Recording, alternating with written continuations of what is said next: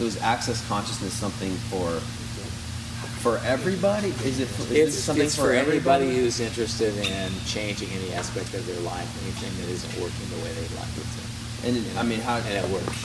It's weird, it's wild, it's wacky, and it works. Is it kind of do you consider it more of a way of life, or consultative, or therapy, or how do you kind of frame it? Is it a mixture of all, or? I don't know. You answer. You're newer. You have some.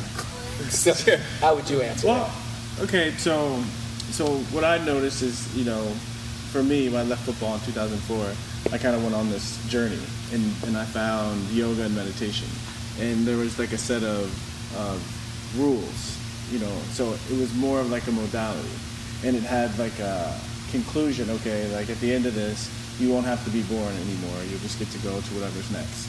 And I did that for a while, and then it wasn't working for me anymore. And then I did something else, and I did something else. And so it was like with all of those, there was an energy there, but it became a limitation when it became a dogma or a modality.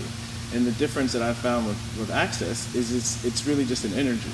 And the way I look at it, it's like if you would ask people stories, famous people or people that have had a lot of success, if you would ask about their story of their life, you would see there was a thread that led them to those expansive experiences and those things that really changed their lives. And to me, it's kind of the same energy of Access consciousness. It's that place where you're just like, okay, there's got to be something better than this. And you start to ask questions that things start to show up in a different way.